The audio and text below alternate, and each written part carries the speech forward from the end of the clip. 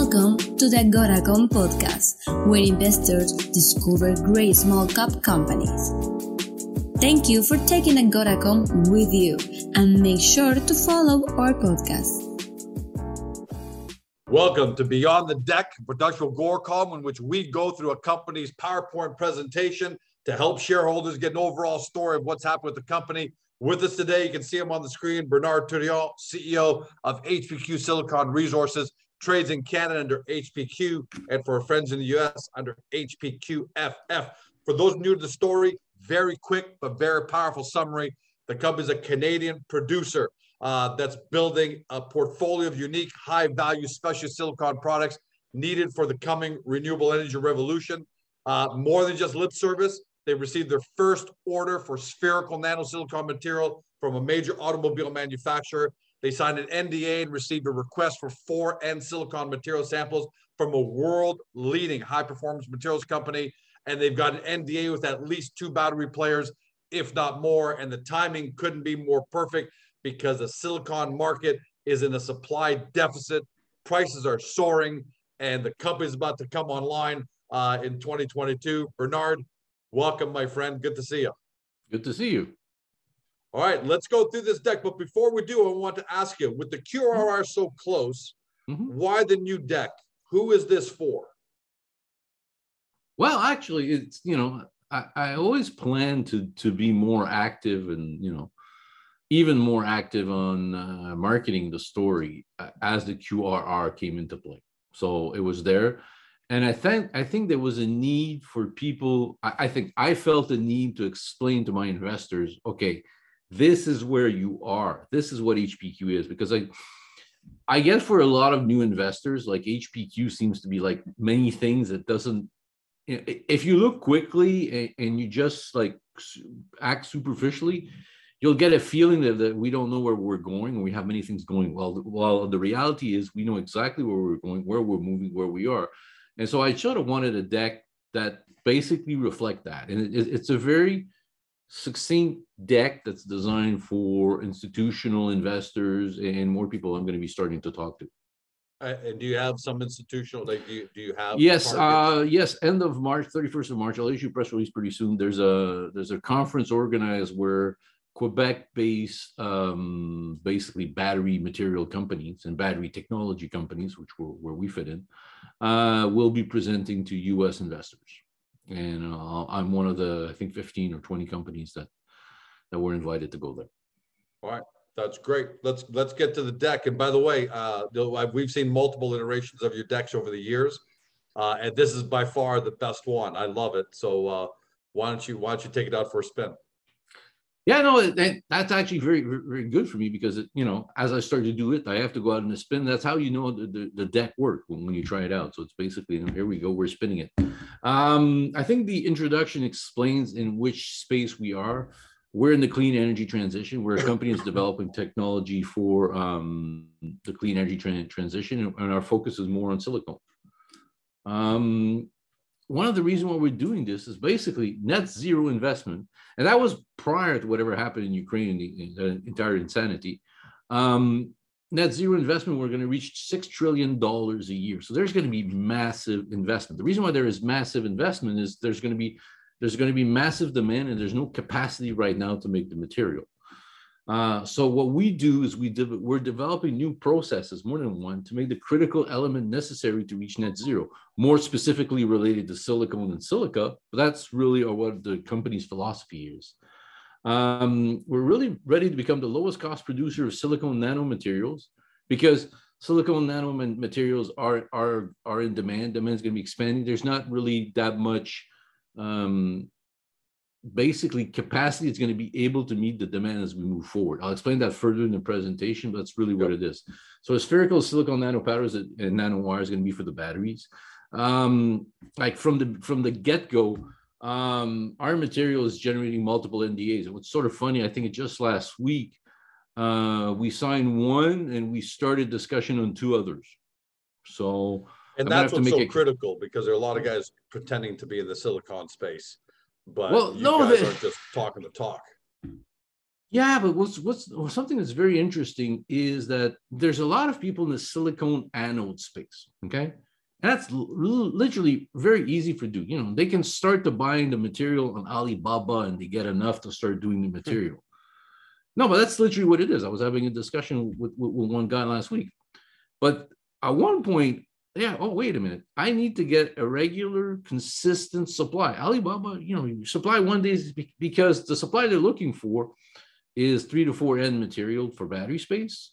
And it doesn't come. It's either offshoot of the solar industries and those situations. So at one point, as you go toward commercialization of the processes, I'm talking the battery processes, you need a feedstock that's going to be steady, stable, and coming in. You can't change, you know, everywhere. That's where we fit in. So, and that's why we're getting advanced approach right now, even before we finalize all our R&D, because people are realizing that we're working on addressing those subjects. So that brought us the first orders basically from a car manufacturer as we were on spec. And what's really interesting is we're really discovering that there is a niche up to 4N material, really a niche market that's going to be very, very interesting. We mentioned silicon nitride, but there's other products in the battery space and outside of the battery space, which is going to be coming. So this is really what we're coming into, and we're supported by, you know, world-class technology partner. Our business philosophies for those that don't know us, okay, because there's some of us that do know us, is that HPQ from the start chose not to build a big internal R&D team with a lot of white coats people coming around. What we decided to do is outsource our R&D with a world-class technology partner, which is PyroGenesis.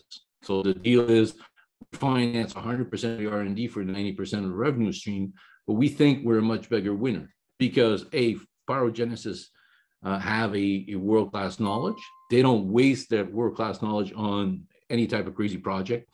They have to be able to see the project to go from basically beginning all the way to commercialization.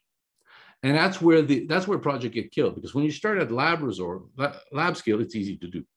Once you start moving to small pilot plant, they're relatively easy to do. Once you start moving to commercial size pilot plant and commercial equipment, that's the difficult part. The advantage of working with Pyro is we can start from the beginning all the way to the end, to the commercial stage, and we will both be, you know, reaching the value of this. So that was a philosophical choice from the beginning, and I think it's the right one, because a lot of small technology companies, their shareholders end up having to pay for your R&D lessons.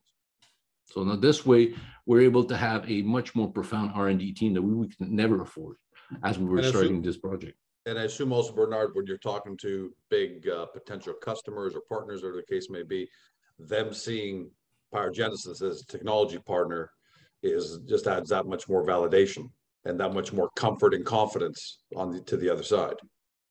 It does, but at the end, it's a product you do. Where it becomes more important is they start to realize that, okay, you know, there is some scientific background, and we know what we're talking about. So now that we've done this, we can go to this typical disclaimer, blah, blah, blah. Pretty soon, this is going to go away where I start talking about, you know, my resource, the fact that we're not going to mine anything, just newsflash. So the change of business is advancing well, that document is advancing well. So why invest in HPQ? Well, we're basically developing new technologies and product for a greener future. Hey, good place to be. We have silicone initiative. So we're developing a strategic silicone solution with proprietary low-cost transformation process. What's interesting is I'm now getting calls from people who says, oh, we have quartz deposit. And, you know, then I basically tell them, you know, we've done it for our own internal need. Oh, well, I can call PyroGenesis and, you know, they're going to sell me the technology. It says, no, we own the technology.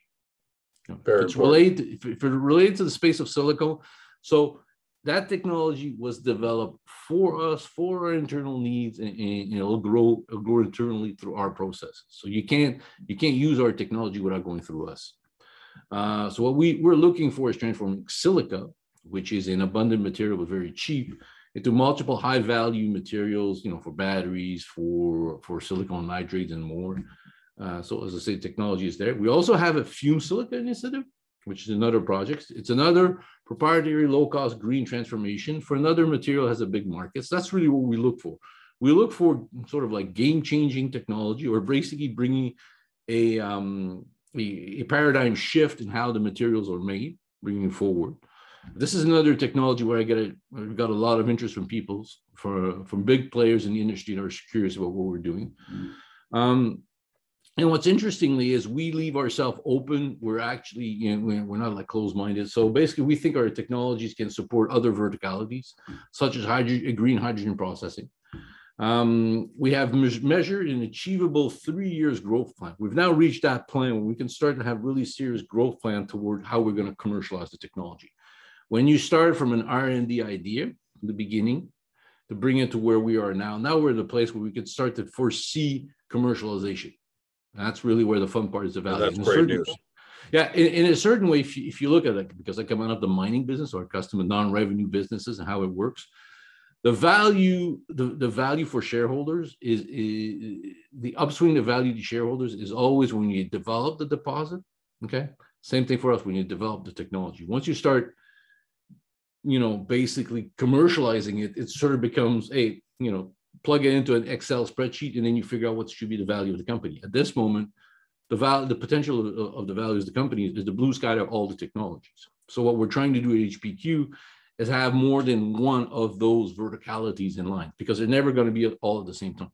So our most advanced one's a QRR, then is our nano reactor, then is our fume silicon and nano reactor in terms of technology. And then there's a hydrogen side also coming along. So that's really what it is. You have an experienced team, management and board. We're supported by the technology partner PyroGenesis, as I've explained it clearly. Plus, we also have strong institutional support.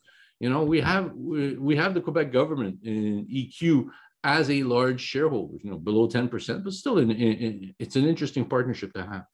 And we don't talk, we've talked about that in the past, but we really haven't emphasized how important that is to HPQ's stability and growth going forward, and, you know, the foundation for growth going forward. Well, it's a question of mix and match. In a certain way, Quebec, and I think Canada also, wants to become a center pool for the battery technology and those material. And HPQ, with its silicone initiative, I think is very well positioned in that area. And eventually, if we do develop an interesting hydrogen technology, we're also very, very well positioned for that. So let's just go back now and get an idea what the silicone market is. Okay, I talked about the battery and everything else, but that's not the only market there is. There's much more to this. And so this is a serious business, serious big, that is, I think just on that size of the market would be an extremely game-changing, HPQ would be extremely exciting as a game-changing technology. So for people that don't know, silicone or silicone metal, depending how you call it, is a semiconductor material. It's the second most abundant element in the Earth's crust, okay? But like all other energy metals, lithium, graphite, it does not exist in its pure state. So you need to transform it. You need to extract it from the raw material. The EU, and I just saw somewhere that Australia also declared silicone a critical raw material. It has a wide range of modern application. Silicone is one of those materials that everybody uses in their daily life that doesn't know it. Without it, a lot of our technologies would not work without it. But it's not known because I always call it a sandwich material. You know, you need it to make other things great. So because it's a sandwich material, the ESG manufacturing, okay, is going to become more and more important, especially now in this crazy new world that we're in. Prior to what happened in Ukraine, it was the vertical. You wanted to have traceability in your material just for the green concept. Now you want to make sure that you know, you will also want traceability in your material with regard to where it's made for a lot of other reasons. So the ESG is going to become crucial. Interestingly, to extract it commercially from quartz, the SI, it's an expensive carbothermic process that was first invented in 1899. It's still used. So the general concept is still the same.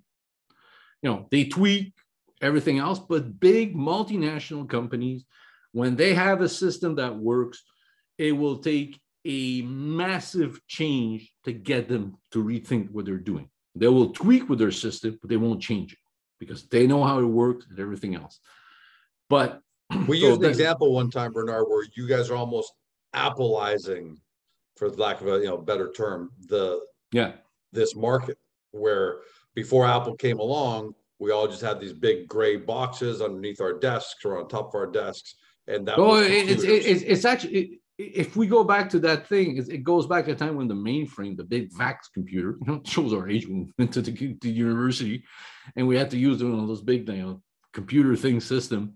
And now on our phone, we have that capacity. So this is the type of change we're bringing about to manufacturing.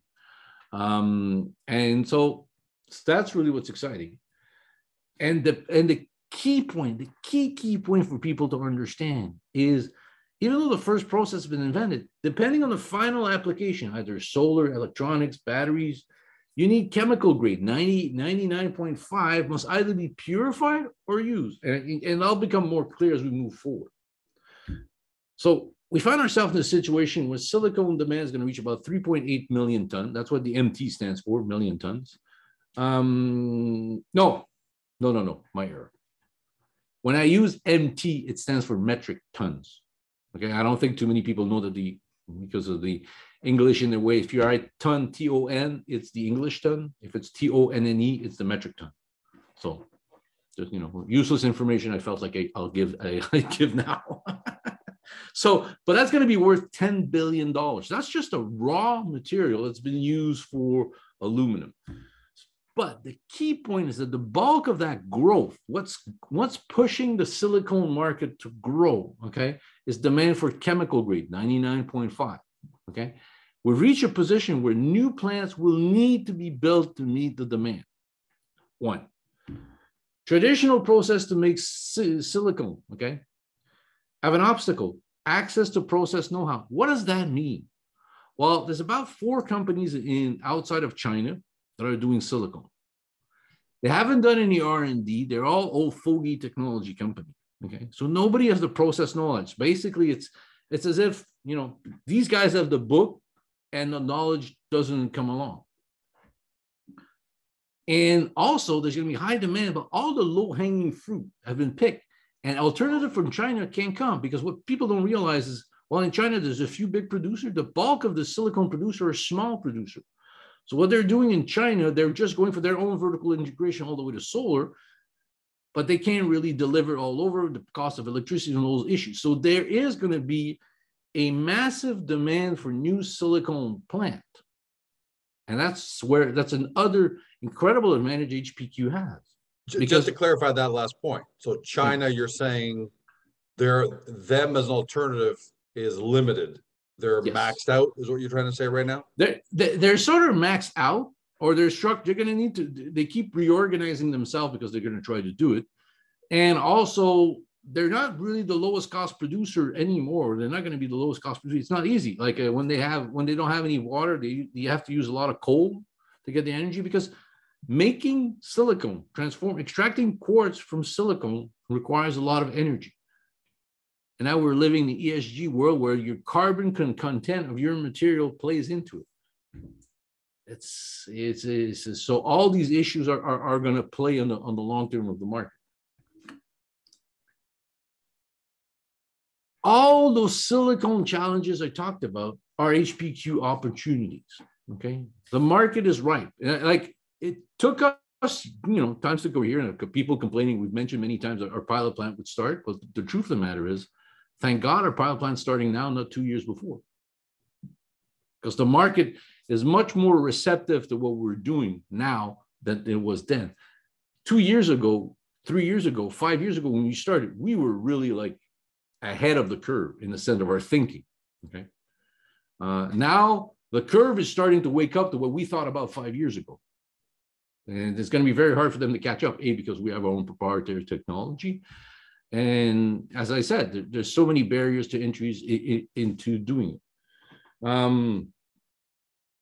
So we're playing with those disruptive technology. Our first really big disruptive technology is the one that's going to come online very soon.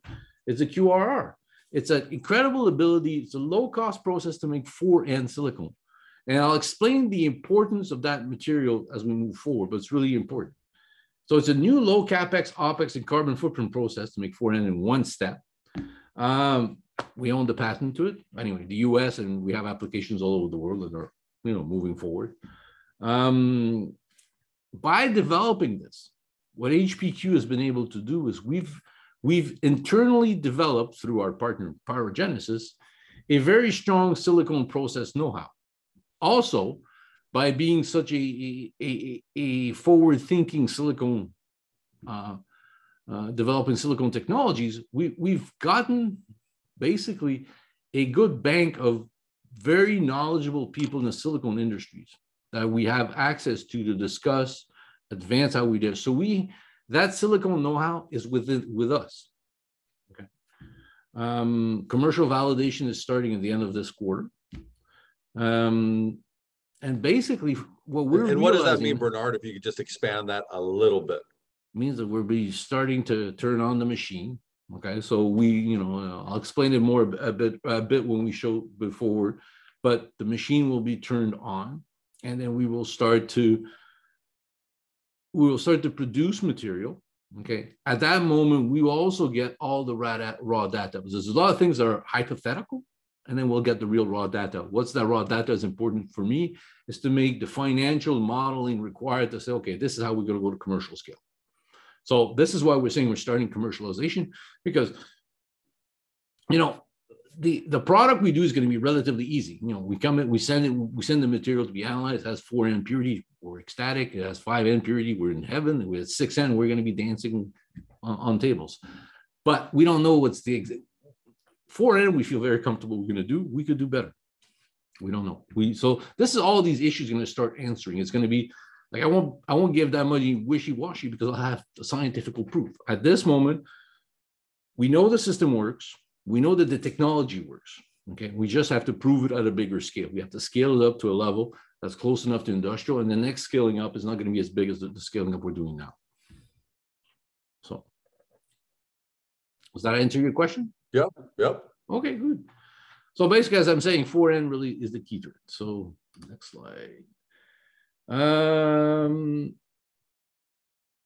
Yeah, industrial demands for what we're doing, okay, is massive.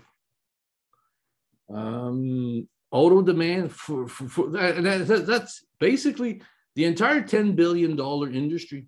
Again, we're talking about the 3 million metric ton market is a market we can play in. We think we have competitive advantage, the entire segment of the market. So we can cherry pick to go to the highest value product. So, we could make silicone for aluminum, for basically, strengthening the car.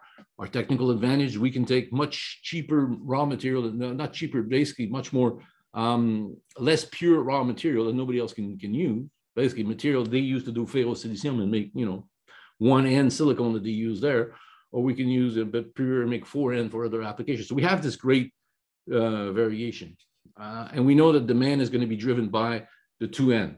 A, for the silicone industry, and the second one for the polysilicon, solar, and electronic industry. Okay. And what we're realizing now is there's actually a demand for 4N silicone that is coming to fruition, that's coming to realization. You'll micro-sized silicone powders for battery application. When you talk to battery application, which is very funny because I've started to talk to a lot of battery guys, and it always comes down to the same one. They always mention we want low-cost silicone, okay? In their mind, they're thinking metallurgic. But then at the same time, they ask, but we want 3N to 4N. And I have to tell them, guys, that doesn't exist. That product doesn't exist.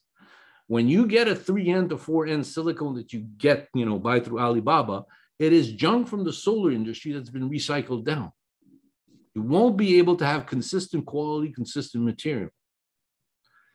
The only other people that can make the 4N consistently are people out of the solar industry if they do use 2-3 step. They're still starting with the entire step and they add additional step. We do it in one step.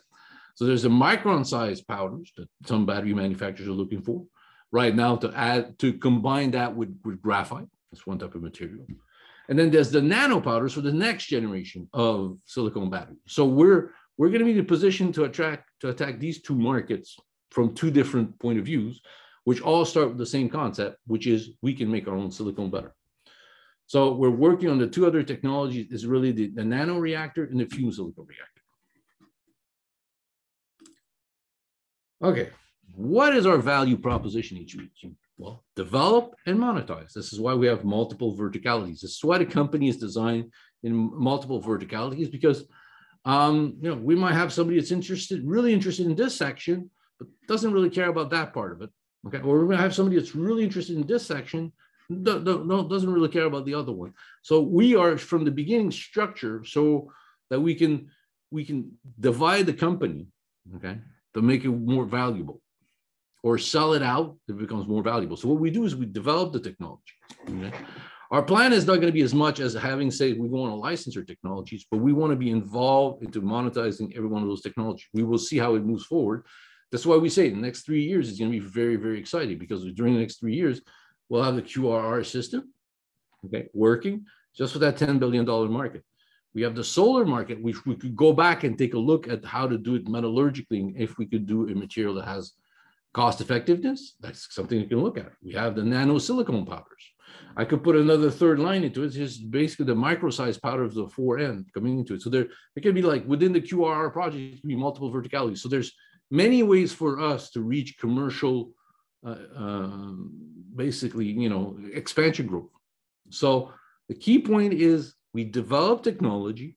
Okay, we're a non-revenue developed company, but we have a good idea how we're going to monetize these systems, either through us becoming producer or us partnering up with people to become producer, where we still maintain, because we bring in the technology, a significant control over what's going on. We shall see. So the future looks really, really exciting. Okay. As I said, we do have a lot of things in HPQ. So we're developing, as I keep saying this, we're developing game-changing technologies with pyrogenesis. So the first one I mentioned against the QRR, we go from quartz here to silicone. The nanoreactor takes our silicone, converts it into nanopowders for batteries. The fume silica starts again with quartz. We use plasma torch, and we basically make those fume silica. And we have other downstream application, which are we're going to be looking at developing silicone and nanomaterials for high value application outside of what the battery space and those issues are. So there are multiple ways to view using it. Let's go through, why is our technology so game changing? Well, what are we competing? When I said the technology started in 1890, well, fundamentally it's the same thing. Presently, to make silicone, a conventional plant, okay, can make between 98, which is 1N, to 99.5 Si. Okay, so it's 2N. These technologies are scalable by increment of 30,000 metric ton per year, which require a minimum investment around $200 million. That's before the inflation just came into it. So you have a market where demand fluctuates, but your production capacity doesn't fluctuate. So you either start, new reactors, remove them. It's very difficult to adjust the market. This is why there's only a few big players playing into it. And you need, and the other key point, as I said, chemical grade silicone, 2N plus, is where the growth of the market's coming. Traditional process, okay, about only 40% of their output is of 2N purity. If not, they have difficulties doing that. So what that means is, to meet the demand, my competitors have to take the decision of building a new plant where 60% of the material is going to be the lowest feed material, which sells for less, hoping that on average, 40%. Now, right now at $10,000 a metric ton, hey, everybody's happy, but everybody knows that that's not going to last forever, or it might last, but it may last longer than people want to think about it. They can't take that material. They can't take that 2N material and sell it to batteries. Cannot. That's point bar. It's when battery manufacturers talk about, we want low cost silicone, they're talking 3 to 4N purity. That's what they're looking for. Doesn't exist. Just removing that for these processes, just removing the extra 0.5% percentage of impurities is very difficult, very time consuming, very expensive. And I think an easy way to kind of conceptualize all this is these processes were created at a time long before anybody ever considered electric vehicle batteries and the kind of purities that were required. So these guys, the traditional process is adequate. I don't want to say great, but it's adequate for traditional uses, but just can't be adopted without a high degree of expense and disruption into new uses, correct? Yes. And when I started in the silicone business 5 years ago, and you would talk to the old timers from big companies, it was adamant. It says there's no market above 2N. So in their mind, there was no market. You took 2N, and then if you need a higher value market, you turn into polysilicone. That was a completely other market. So there was no market. That market now exists, but their technology can't deliver it. They can do it. They can add extra step, but every step you add costs more money. Second thing is you need 6 tons of very, very pure raw material to make 1 ton of the finished product.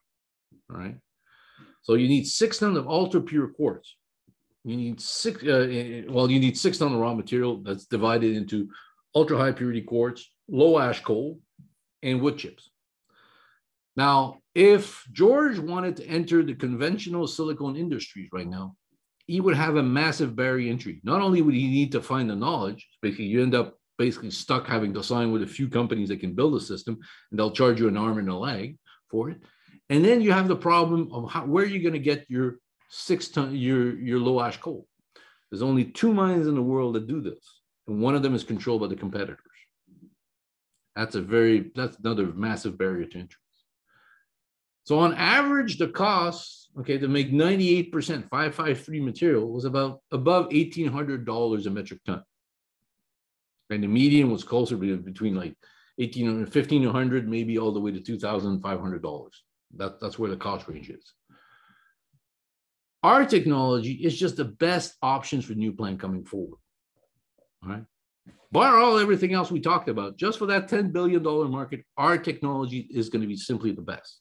It sounds like simply the best. It's just on. Why? Because even though we use a little bit more energy to do it, okay, we need less raw material, and we produce a higher purity finished product in 1 step. So, we're talking about making 4N in 1 step, which is the preferred, which luck will have it like this. That's the preferred purity of battery manufacturers. They like to have 4N. They can tolerate 3N, but they prefer to have 4N. Okay, so we have it like this. We're not scalable by, 30,000 metric ton. We're scalable by size of 2,500 metric ton. What that means is our systems are reactors that we put in parallel, one next to the other. Now, if you're trying to get social acceptability to build a smelter, it's not that easy, as opposed to says reactors in a plant. So if you look at what an HPQ silicone plant would look like from the outside, it just looks like any commercial building. That's it, 2-level building, that's it. We do 4-step. We only need 4.5 tons of feedstock to make 1 ton, okay? And our other key advantage is we don't need a ultra pure. See, the traditional process starts with very pure material to finish with a less pure end product. We start with a lower purity feedstock, and we finish with a higher purity end product. Why is that? The key to our technology is that we're the only smeltering process that can operate continuously under vacuum. So we combine 2 processes that are known to work. We combine them together, and this is how we get such a high quality material. That means because we only need 4.5 tons, we don't need as pure material. Our internal numbers at this moment says it's going to cost us less than $1,400 to make 4N material. Okay, versus $1,800 to make 2N. 1N. Oh, 1N versus $1,800 on the traditional process to make 1N. 1N. So exactly. The cost differential is simply massive. Yeah. That's another way of saying the same thing. And that's 553. 553 is 1N. Okay. That's 98% silicone. So what's 553? Just 553 is how we call it in the industry. It's 5% aluminum, 5% something else, and 3% 553. So it's what's known as 553. Okay, is 98% Si. That's just a generic term giving. So if you look over the last year, okay, the real selling price, as I tell you, it fluctuates. Okay. But this is the cost of everybody on average, the aggregate cost, okay, to produce 1N silicone is here. This is what we're talking. We're going to be doing 4N. Yeah, that's a $10 billion market. Just that market, okay, just that market would be massive. But there's more. But that's literally the insane truth. There is more. The shortage has driven the price completely through the roof. U.S. silicone prices are trending up. Silicone spot price was at $10,000 a metric ton at the end of December. That's completely insane. And that was even before the war started, which you have Russia and Ukraine were both big players in that industry. So you're going to have even more shortage. And as I said in my joke, there's more. There's a new emerging market. All those numbers I gave you, okay, the growth of the market did not take into consideration the future demand for silicone for batteries. Just didn't. So the new emerging market for silicone is going to be energy and battery sector. Preliminary thumbsuck estimations, it's going to be 200,000 metric tons worth about 2.6 billion by 2030, which is almost tomorrow, growing at 50% year over year. That's insane. What's HPQ? But how many people can address that $2.6 billion market? That's exactly where it comes out. It's not as big as 10 billion, but that 2.6 billion is almost the entire that pool 2.6 billion. That 2.6 billion is going to drive up that $10 billion market because there's no other way. So it's like the 10 billion market is actually like lower. It's actually going to be bigger than what it is because this is a new market. So it's difficult to put in the numbers of the overall market. So this is what it looks like. What's our HPQ unique advantage? Our capacity to make capability to produce 3 to 4N SI in one step. Where that's going to be one of our key. Then it's going to be our own internal capability to transform the silicone produced into the nano silicone material looking for. That's what we say when we said HPQ is strategic silicone solution in action. That's the way we think about it. That's the way we move forward. So this is what people have understanding. Like the fundamentals, the overall business, the macroeconomics of business never look better.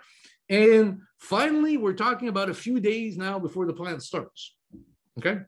So, the plant starting is plant starting, but still, it's pretty cool. If you think about it, it's talk about a perfect timing to be able to showcase that technology. Okay. Because before I was showcasing basically a business plan, what we're going to be doing. Now I'm showcasing a technology with real application, real end results, real material. By the way, before you flip onto the next screen, if you just go back. Yeah, wait. There we go. There. Looking at the index pricing, the graph there, the U.S. Spot price there is ballpark $10,000, but the EU spot price is looking about 5,500. Is there a reason for such a big divergence between and how does that impact HPQ, or are you just going after the U.S. market, so you're not as concerned with the EU spot price? But how do you have that big of a divergence?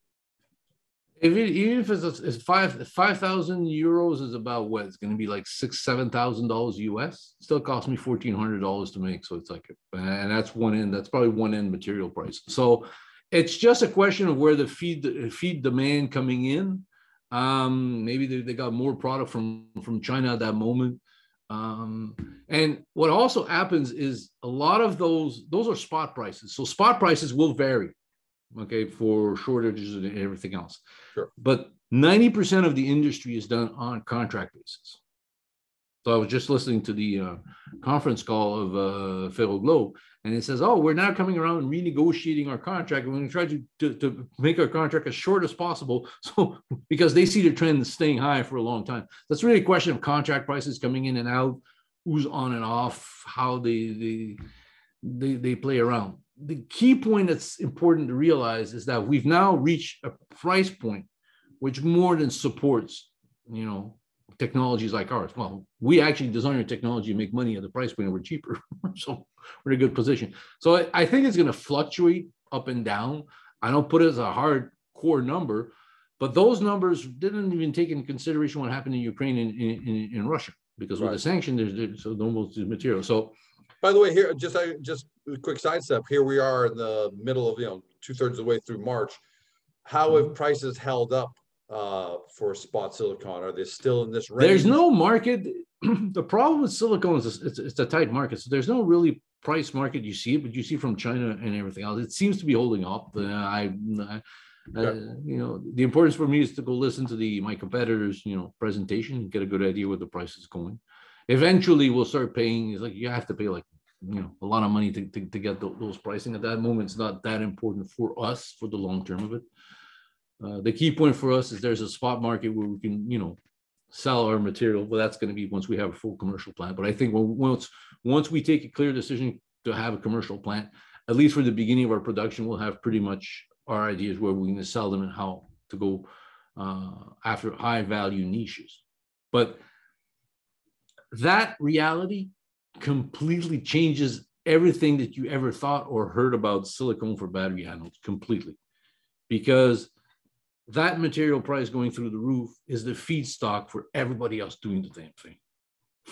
So, and because the price was so low for so long, a lot of people made the wrong assumption, long-term assumption. They would think it would always stay cheap forever. A lot of business plans got destroyed. A lot of business plans. A lot of spreadsheets out there that are deep in the red once they make the adjustment for that. Yeah, everybody's scratching their head and everything is moving. I was just talking to a battery manufacturer telling me like the price of graphite has gone through the roof. So the price of graphite going through the roof means that there's even more room for our nano silicone and our micro silicone product, because we're always going to be judged in a parity to what graphite is. So that's the interesting part. So the key point is for the energy transition we want to do, we need to have batteries that are much more efficient, that last longer. You want batteries where you can plug it in, do 500 kilometers, come back and just plug it back in. You want that capacity into it. And it has to be, you know, cheap. You know, Tesla has just had to increase the price of their cars because the price of their material coming into it. So there's going to be even more demand for silicone material coming into it, especially from what we're doing. So why is silicone so important? Basically for two reasons. It allows you to charge faster and it holds more juice into it. Fundamentally, you can't have fast charging batteries without silicone into it. Key point. So what HPQ is really doing is to produce at large scale, and that's what people have to understand, okay? I'm not trying to be the first in the market. I am trying to be a large scale suppliers of a material that is going to be consistent. And that's the key part. Plus, our key point, and it's been that philosophy since the beginning, we want to have price parity to graphite. Okay, so if graphite sells for 10, we might sell ours for 20 because you get 3 times better. That makes sense. Might sell it to 30, depending how that plays around. But we have to be able to make money sufficiently, get a decent return on investment, and everything else. And we do internal numbers that, you know, we keep playing around. We do those type of spreadsheets and we're always very, very comfortable. They've actually become much better in the last year. So what's our technology? Well, what we're developing is what the battery material needs. We know our technology. We take our battery grade silicone, which is what we produce. We put it in our reactor and we produce spherical silicone nanowires and nanopowders and nanowires. Okay. But the key point is we know over time, as we keep improving the technology, okay, we'll be able to make scalable nanopowders material in the sub 100 nanometers. That's not, we thought that'd be the hardest part, but that's for us is very easy to do, all the way to 5 micron micrometers. Okay. And why is that important? Well, that's just a sweet spot range that everybody's looking to do. The problem is if you're trying to do with traditional process, the micron size, you end up, you know, adding contamination in the material. So you need a purer product to make it in. And the nano size, there's only one process that's known to work right now, but it's never going to be economically feasible. Like I have some of my scientists, an expert working for me, and they're doing a review of all the technology out there. And it's very, very clear that the bulk of the technology right now being done to do nano materials of silicone are not going to be and never going to be commercially scalable. Just never going to be. And this is the reason why. This is literally the reason why. Right now, the bulk to make nano silicone, okay, they all use Selene gas. What the heck is Selene gas? Well, Selene gas is a byproduct, or it's a material you do when you do solar grade silicon metal. Now, it's used actually by some companies to do actually solar grade silicon metal through a process called fluidized bed reactor, but it's still a very, still a very expensive product to do. And just this visualize what I'm talking about. So you have to use traditional process to make metallurgy grade silicon metal. Has to be basically dissolved in acid, good for the environment. Then you get a product called silicon tetrachloride. You have to add hydrogen into it. So you make trichlorosilane, which you then have to refine 3 times to get Selene gas. Okay. So, you know, the worldwide capacity to make Selene gas to make nanopowders is what? Maybe 10,000, 20,000 metric tons. If you need to build another plant to build another 10,000 metric tons, it's $1 billion more investment. Just from this point here to there, okay? Don't believe me? Tekna, okay? Their process to make nanosilicon material. Yes, they do make nanosilicon material, but they use Selene gas. They're using what's called thermoplasma to do it. It's a different way of doing it, but their starting feedstock material is Selene gas. The other process is CVD, Group 14, Amprius, all those particular. So they start with Selene gas. This is what we're offering to the industry. Bloody darn simple, eh? Our capacity to make 4N, we convert it into nanopowders, it'll come into it. So our philosophy is from the beginning designed to meet the goal of making cost parity, right? And what's really interesting is, well, we're located in Quebec, which is an emerging key hub for the battery supply chain. So much so that Investissement Québec, in their presentation where they're selling Quebec to there, they talked about us. But look at the other silicon material, Ferroglow, Elkin, yeah, they're into it.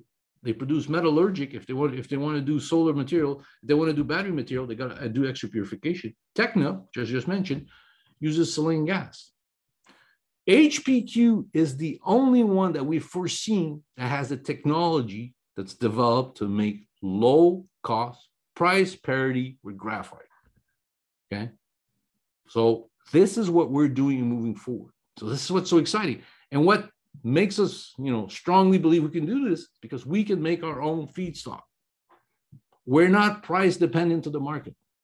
So that gives us much more flexibility to develop our technology, be patient, and move forward.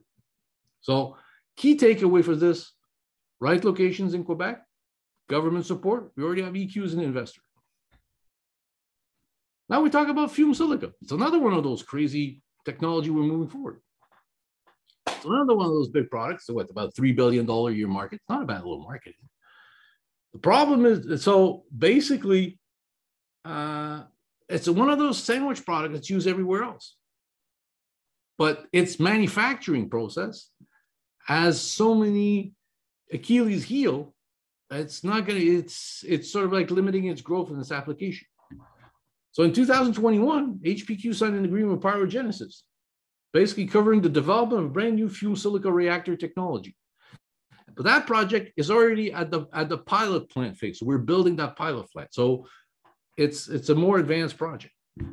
What's really exciting, what's really cool about it is that, we have an agreement for a $2 million stated cost to build a pilot plant.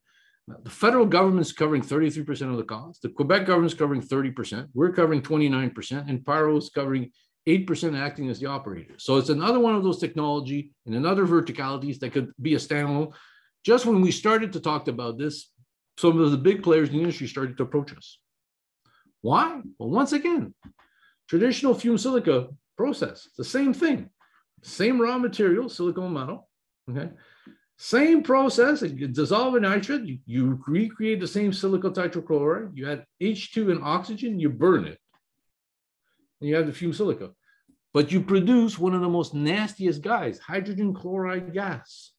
Very bad for the environment. Our new process, directly from quartz. Quartz or fume silica reactor, fume silica. Plasma-based process allows a direct quartz to fume silica transformation, okay? We eliminate hydrochlorine gas release. We cut down the energy, 86% the energy requirement to doing it.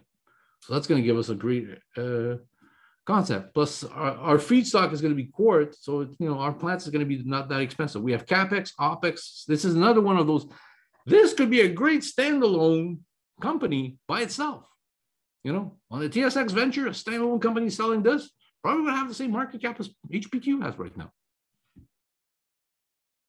And we're looking at other complementary hydrogen venture. Swiss-based EBH2, we're going to be working into it. There's some unfortunate event related to Ukraine that sort of slowed down the validation process. But we think everything is going to be lined up. We'll be able to do it relatively quickly, but sometimes you don't control. And I hope in the coming 2 quarters, I'll be able to talk more about our hydrolysis nanosilicone ideas. So that's still in the pipeline, in the discussion, in the thinking. So that's another area, additional area we're working on. This for me is the most exciting slide because we're an R&D company. We're a non-revenue company, okay? So it's very difficult to get very precise indication what we're doing. But I finally found a way to present where all we are, all what we're doing. So just take a look at QRR. We're finishing the commission. So once we started, we'll have it in the contract we signed with Paro. Okay, we gave ourselves 12 months to finish the validation of all the costs. We don't think it's going to take 12 months, but we gave ourselves 12 months leeway. So we're going to have this. So that's going to be very exciting. But as soon as we start producing 4N material, okay, then we're going to go and we're going to try to produce either, and I'm already looking at finding tolling companies that can take our material, grill it, mill it down to the size required by battery manufacturers, and send it to battery manufacturers for them to use that silicone as a combining agent with graphite. So that's already a pretty big market. So that could be an interesting way for us to doing this. And as soon as we have all the numbers there, we're ready to go to build the first commercial size. So we will have those 2 markets. So we're going to, at the same time, we're also going to make the raw material for the silicon nitride company. So you see, there is a vision toward commercialization, but I think the value generation HPQ is going to be could be here. As I said, that's $10 billion standalone market. The nanoreactor. Well, we're finishing the Gen 1, okay? People have to understand, the reason why we call them Gen 1, Gen 2, Gen 3, it's not because I like the concept. It gives you an idea where we are on the technology readiness level, okay? Gen 1 is the beginning part. So during those phases when we test everything to work, we get that working. We should be finishing that part of the work very, very soon. When that happens, we're going to start building the Gen 2 using everything that we've learned with the Gen 1. If we didn't do the Gen 1, okay, and that's sort of an interesting debate internally, like I'm going to share you something, George, is that at the original idea, we were thinking of going directly to building the Gen 2, the second standalone machine. And we decided no, take an extra step, which has been very good because we've discovered a lot of the issues that we would have learned with a bigger machine. So now we'll have the Gen 2, we'll be able to do it. And our thinking is, once we sort of finish tweaking with the Gen 1 to start building Gen 2, we will then finally use the Gen 1 to start producing samples to send it, because battery manufacturers don't need a lot of material to start off with as we get ready for the second mission. So this is what I'm trying to show, is that there's going to be a lot of movement. It's not because we're going to be building the Gen 2, there's going to be a phase where nothing's happening. We're still going to be using the Gen 1 to do more material, more testing, more development. So that's what I find very interesting. Fume silica, well, we're building the plant right now. We're engineering, we're getting ready. Next year, we're restarting the same process here. And I already got people asking me for fume silica to be sent to end buyers. So this is already where we are. EBH2 technologies should be validated and developed, and all those things we're working on. So when we say develop and monetize, this is all the things that we're doing at the same time. Okay, we're not your grandma's company here. We have a lot of things moving forward at the same time. So, progress summary. I know it's been long, boring, George. I see you fall asleep. Nope, not at all. I'm just trying to stay out of your way. I don't want anybody online complain that I'm interrupting you.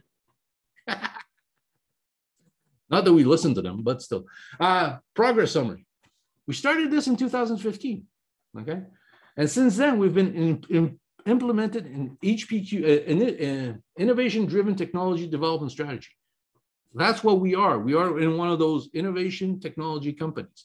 But what we've done is we've gone from in 2015, where it's basically, you know, pie in the sky business plan, sort of, it would make sense to do this, to where we are in 2022. We're going to have at least one pilot plant operational, a second one being built, a proof of commercial scalability pilot plant being built too. That's pretty much advanced, plus other projects that we have, because we sort of have a certain scale. So with PyroGenesis, we're providing silicone materials for industry, batteries, and more. Cost effective, I'm not going to re-explain everything, but what's also interesting is we're the only listed vertically integrated SI material provider in Canada and the US. There is Ferroglobe, there is Alchem, but there's either massive companies, okay, us, and there's a ton of people with either quartz deposit or silicone ideas for batteries. Quartz deposits, sorry to say, they're not in the silicone business. They're just in the quartz mining business. Silicone anode companies, they buy their silicone. They'll be clients of mine. Developing green fume silica, and we're really working with ABH2. If that technology works, we'll have a green hydrogen solution also coming. So what are the upcoming catalysts? Well, we got the start of the pilot plant, production of 3 to 4 NSI, and then production of micron-sized silicone powders for our silicone nitrates for batteries. And that's going to be very exciting, because that's a different niche of market is what we're looking for the nano silicone. On the nano silicone, well, engineering construction of the Gen 2 and production of nano silicone, and ABH2, the second validation. So if you take a look at it, there are a lot of interesting catalysts coming online between now and the end of 2022. So that's the capital structure. Key point is what? Well, we have key points. We have cash and cash equivalent, $8.5 million in the bank account. Okay, so that gives us the money of our ambition. That's the key point. Yeah, the other key point is, you know, we have EQ at 8.4, power at 8.7, manager and board 6.3, strategic investor at 10. No, we've put our money where our mouth is. There we go. So, any question, comment? Look, this is almost like a dry run for the. This is a dry run for the big. Oh, I'm going to have to figure a way to cut it down on time. I'm going to have to cut it down on time. How much time? No, but look, I think the most important thing that comes out of this, Bernard, the most important thing that comes out of this is you guys have delivered everything you said you'd deliver up until now. You still have more to deliver, but everything has moved along and progressed, and not on a perfect timeline, but I don't care who you are. There's no research development company. There's no R&D company. Even Apple and Samsung have product delays, and they're full commercialized companies. So I think the most important thing that comes out of this is everything has moved along at a really good pace, at a very exciting, and now it's almost like you're knocking on 2 or 3 doors now, or you're getting ready to knock on 2 or 3 doors imminently. You know, the next few months, next 24 months, and that's what comes across, and that's great. Yeah, and it's not the Excel spreadsheet of what the value is going to be from the sale that plays into it. It's what's going to be the value of that technology. Okay. And I think the value of the technology is going to be tremendous. And the fact that we got a patent from the US government on the technology is a clear demonstration that we know where we're going forward. Well, do you see a scenario, Bernard? And we're not, I'm not asking you to project or make any predictions. But do you see a scenario where you're right? Because up until now, when shareholders think about the company, think about in terms of how many potential clients or what potential revenues come from capital, from capturing a certain percentage of the market. Naturally, that's the way you look at things. But given where the multiple technologies are right now, do you see the potential where you just might have a much bigger company in the industry, either an end user?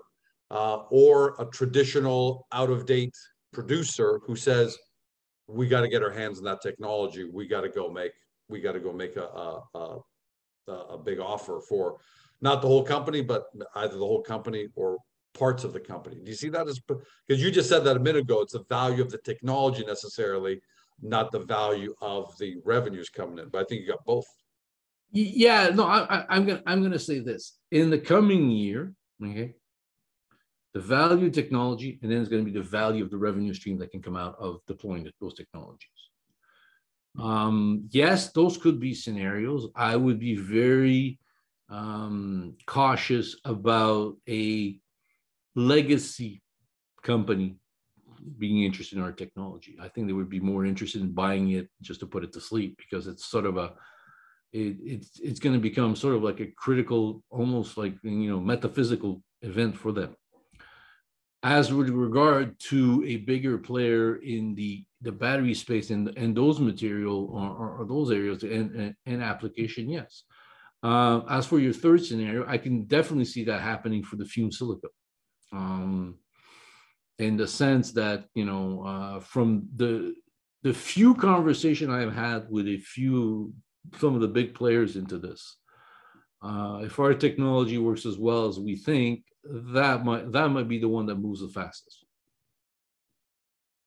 Because the silicone business is so big, and there's so many different applications. It's not the same thing. Fumed silica, sure. The fun part is the industry we're in. There's only a few big players, so there's no really small, nimble companies that are designed to go after niche market. In the silicone business, there's so many great niche applications we can go after. Yeah, you're the small, nimble innovator that big companies like to look for. Now, we're not saying anything. I don't think. I'm just saying that as a general principle. I'm definitely not trying to say that. I don't think you are either. But look, we've always seen that in technology.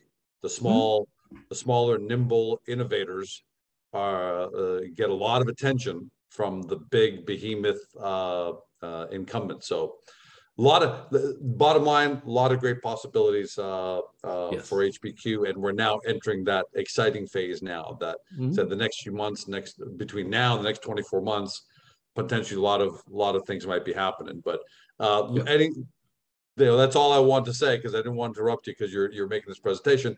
Any last words that you want to, even though you cover the entire company, any last words that you want to say to the shareholders? I think the company has never been in such a good position. It's sort of like silly that the markets for innovative technology companies like us has been getting, poo-pooed on for the last 12 to 16 months, but it's not just HPQ. And that's what I think is really the key point to understand. Like I've done for the fun of it. I've done because, the goalpost, which you judge yourself to, is the ARC Innovation Fund. So if you take a look at the share return of HPQ versus ARC Innovation Fund in a percentage, not in the dollar value, percentage-wise, we followed their trend. We actually, like on a 2-year basis, I think we've done better than they did in percentage-wise.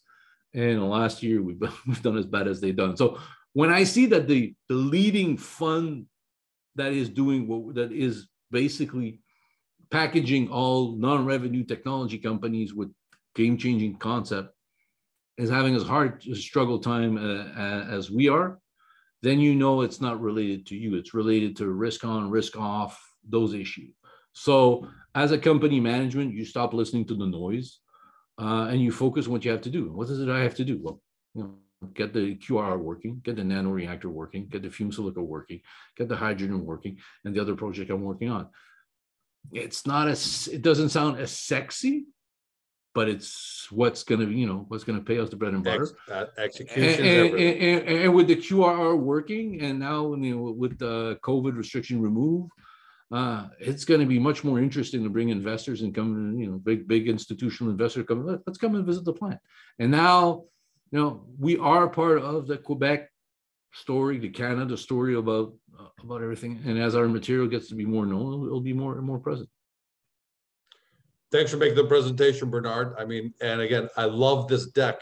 And for everybody that's watching this at home, especially all the current shareholders and the long, loyal shareholders, you can review it on your own. You can either review the deck by watching this video, or you can review it on your own just by going to the HPQ website, popping it open there, and kind of taking your time to go through it. But I love this deck. It's the best deck that you've had so far. Thank you. Just one quick thing. This last week, I know we sent a mailing that we had a new deck, but the version we used has one change into it, one extra slide into it. It's updated on our website. So if you want to have the one we use here, it's like the one there's one image into, is because I did not know until a loyal shareholder sent me the link to the EQ presentation. So I thought it'd be good to add that into it. And it closed well the battery section.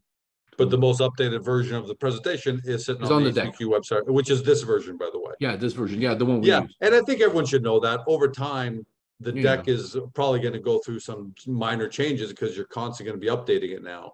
I would be surprised if you weren't updating this deck every 30 to 45 days with new development. Well, I think that the next big update is going to be at the AGM, where we get the change of business approval. That's another thing that's advancing well. It's just tedious, bureaucratic, but there's a lot of tedious bureaucratic things that we're doing right now, which c'est la vie. Part of the business.